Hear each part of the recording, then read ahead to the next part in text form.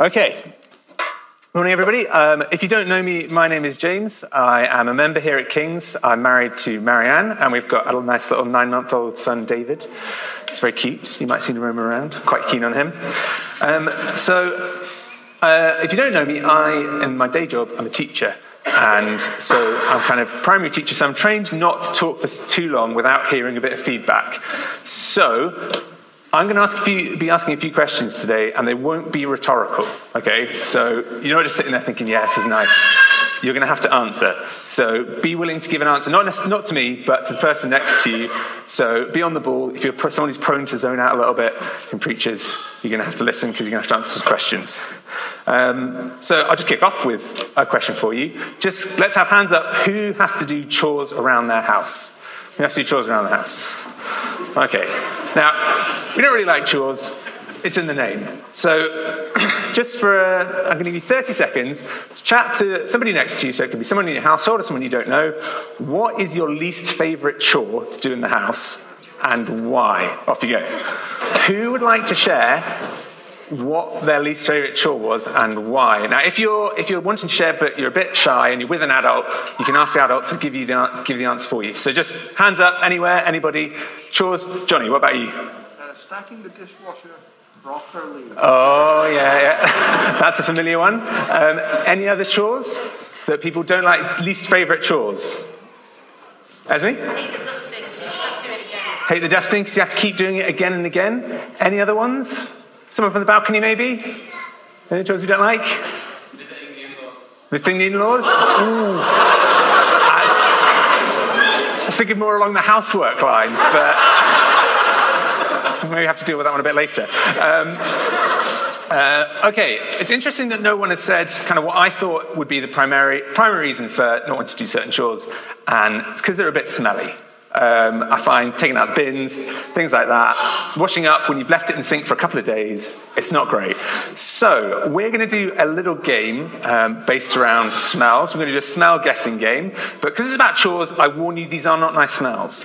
Okay, so we're going to do a little guessing the smell. So if you've got a weak stomach, please do not volunteer.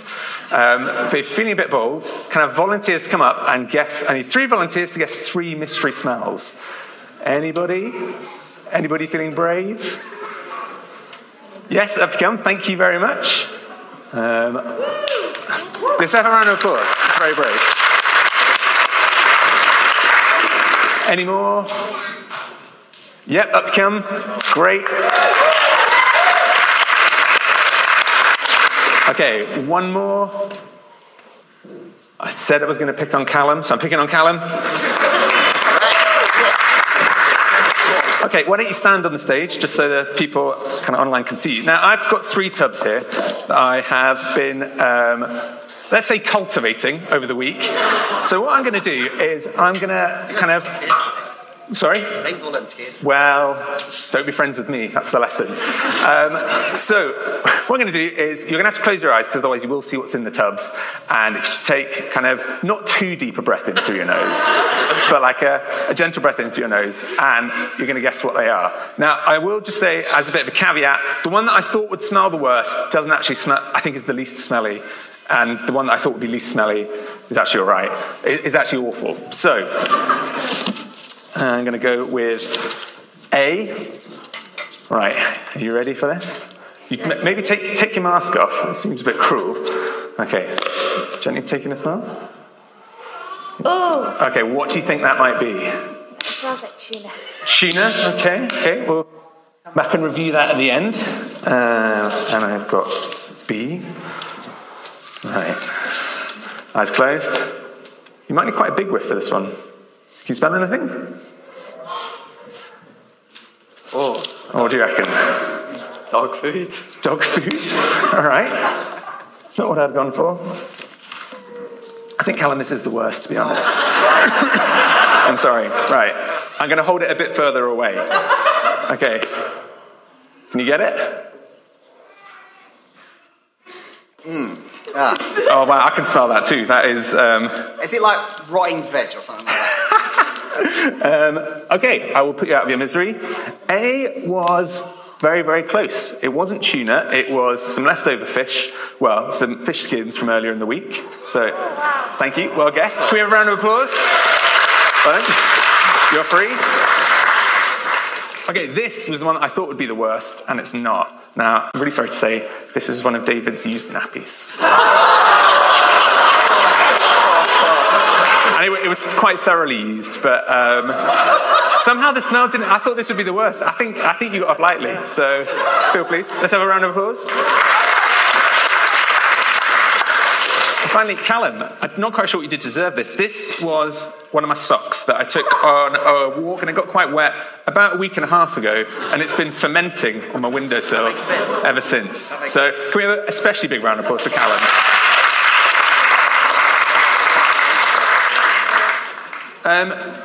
Now, you might be asking why I just made members of the congregation smell some hideous things. And we're going to talk a little bit about what sorts of jobs we have to do in building the kingdom of God, and what Nehemiah, the book that we're studying at the moment, tells us about that.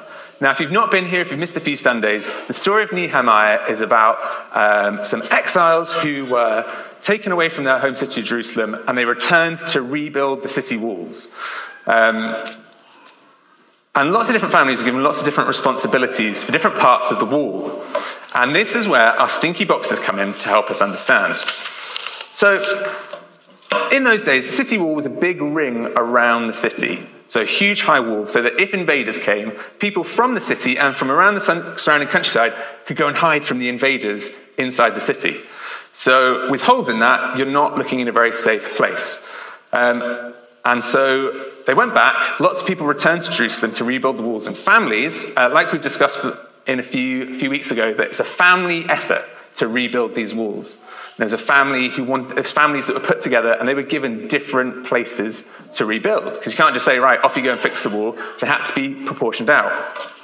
And it's a bit like in Edinburgh. So you know how in Edinburgh you've got places like the Grass Market and the Hay Market, where clearly one was a grass market, one was a hay market. You don't see much hay there anymore, but that's what it used to be there for. In Jerusalem, when they went back, the gates were named after what they were there for. So I'm going to go through the list of names, and as I do that, I'd like you to you can maybe close your eyes to help you imagine, but think about what image is in your head about when I say these names. Okay, so the first was the Fountain Gate.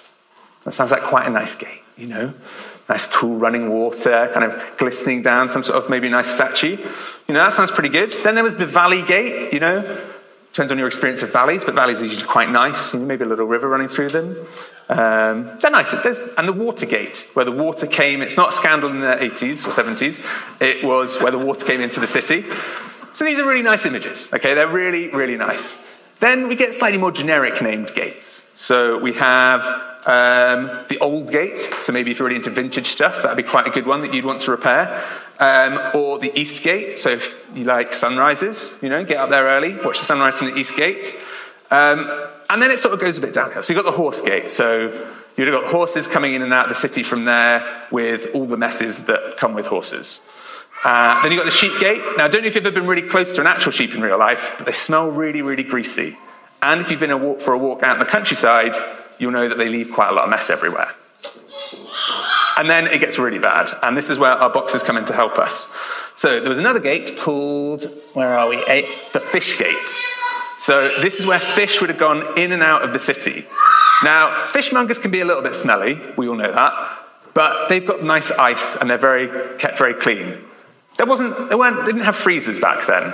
Okay, so in Jerusalem, the fish would have smelled powerfully. Now, my brother once worked in a fish farm, and let me just tell you, you didn't have to be in the same room as him, but when he came home from work, you could tell.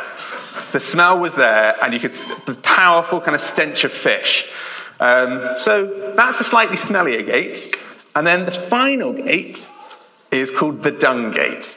Now, if you've not been concentrating in your nature programs, dung translates to poo.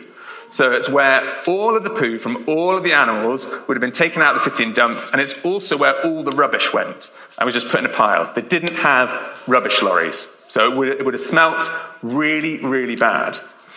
Now just have a think about all those different gates. So fountain, valley, water, old, east, sheep, horse, dung, and fish. Now, if you in your family or your small group or your work colleagues, if you had to fix one of those gates, just have a think about which one you'd like to choose. And I'm guessing there aren't going to be many, especially not Callum or Sam, who are going to be wanting to go for the fish or dung gates anytime soon. But that's what happened. Somebody had to rebuild that section of the wall that was next to the rubbish tip. Some family was given that job. And their names are recalled in Nehemiah 3. Because it's no good building a city wall and no one wants to clean the bit to rebuild the bit that smells a bit. Because that's not going to help anyone, because the enemy will just come in through that gap. They're not going to be so fussy. Just saying, sorry, I was a bit smelly, I didn't want to do that. That's not going to fly when your city needs to be defended. And this is a mirror for us as we build the kingdom of God. We can't really decide not to do the things that we find a little bit unpleasant, both in church community and in where we're called to in everyday life. And that's not always glamorous. And that's what we can see in Nehemiah 3. So without us being willing to get our hands dirty, we're left vulnerable to attack. So there's families that did this, and there were some that were willingly stood up and repaired the dung gate. And they're not away, their names are remembered in the Bible. So they're written down, and for all time, their names will now be remembered. So I can now tell you, if I work out where I've written it down, I can't, but it was Melchijak and his family that rebuilt the dung gate. Now, they weren't sitting away, hammering away, thinking, right, this is a really rough job, this really smells, but you know what, I'm going to be in the Bible, so it's worth it. I don't think they knew that was what was going to happen. They just faithfully did the job that was in front of them, and God has honoured them by their names being in the Bible.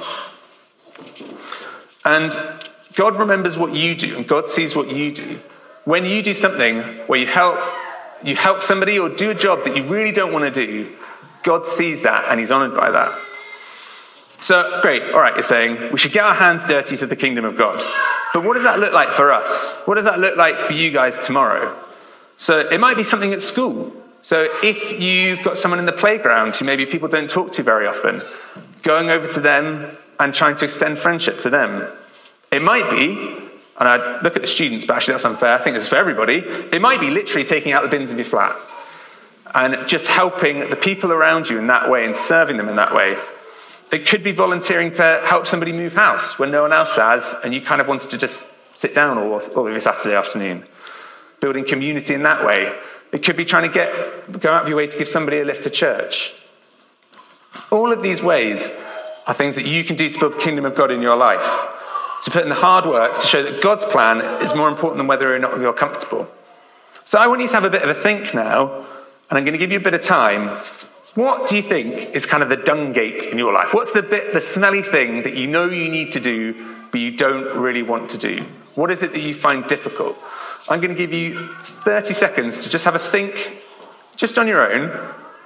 What can you do that you think it's a bit uncomfortable, you'd rather not do, but you know that you should be doing for the kingdom of God? So I'm just going to give you 30 seconds for that. You just think quietly.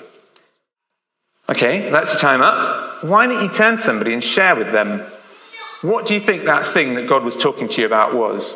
What's that thing that you don't really want to do, or you find quite difficult, but you think you should do? Why don't you just turn to your neighbour and share? Don't worry, I'm not going to get you to share back up at the front in front of everybody, so just share it between the person next to you. I'd like you to, I think it'd be really good for you to pray and see if you could do that at some point this week for somebody and just see what God does with it. Because we're encouraged to build even when it's not glamorous. Now, I know this is quite hard. I'm just up here saying, come on guys, you've got to get your hands dirty. But why should we do this? And you notice that I've talked about boxes A and B, but I've not talked about box C, which, although it didn't smell like it, was my socks. So why should we get our hands dirty and build the kingdom of God?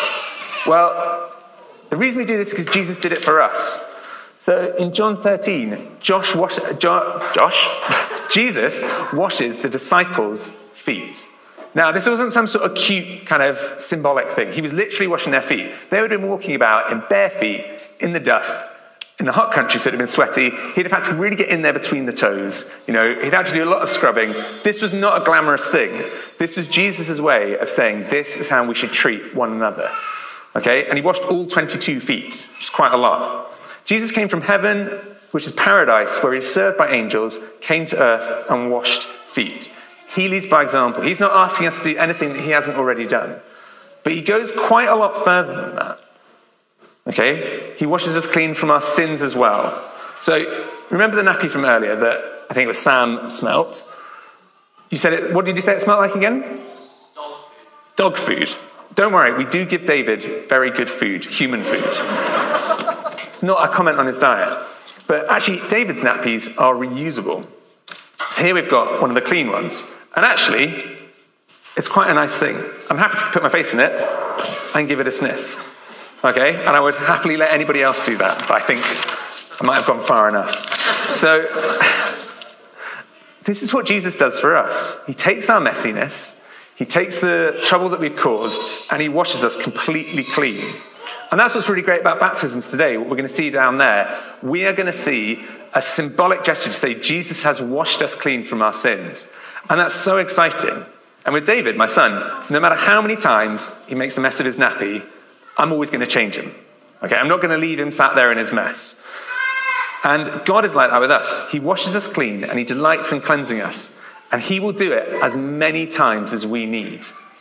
So if you know Jesus and you know this love and you know this forgiveness, that's your reason for getting your hands dirty. Because the one you love and the one who loved you did it first. But if you don't know Jesus, if you think you've made a mess of things and no one wants to come near you and deal with you, then I'm delighted to tell you that you're wrong. Jesus will. But it's a little bit different to me changing David's nappy, because David gets his nappy changed whether he wants to or not. Whereas Jesus will only wash us clean if we ask him to. But he will. If you ask him, I promise you he will. And if you'd like to make that step, you think, I'd actually like Jesus to wash me clean of my sins. If you see the baptisms and hear the stories, I'd really encourage you to talk to whoever you came to church with, or to myself, or to Karis, or to Dan at the end, and just say that you'd like to take that step, and we'd be really happy to pray it through with you. Because it's amazing. We get our hands dirty because Jesus got his hands dirty for us. And I'd like to encourage you to do that this week. And as we worship again, let's remember what God's done for us. Let's remember that he has completely washed us clean from our sins. And we are now white and clean and actually quite nice. Thanks.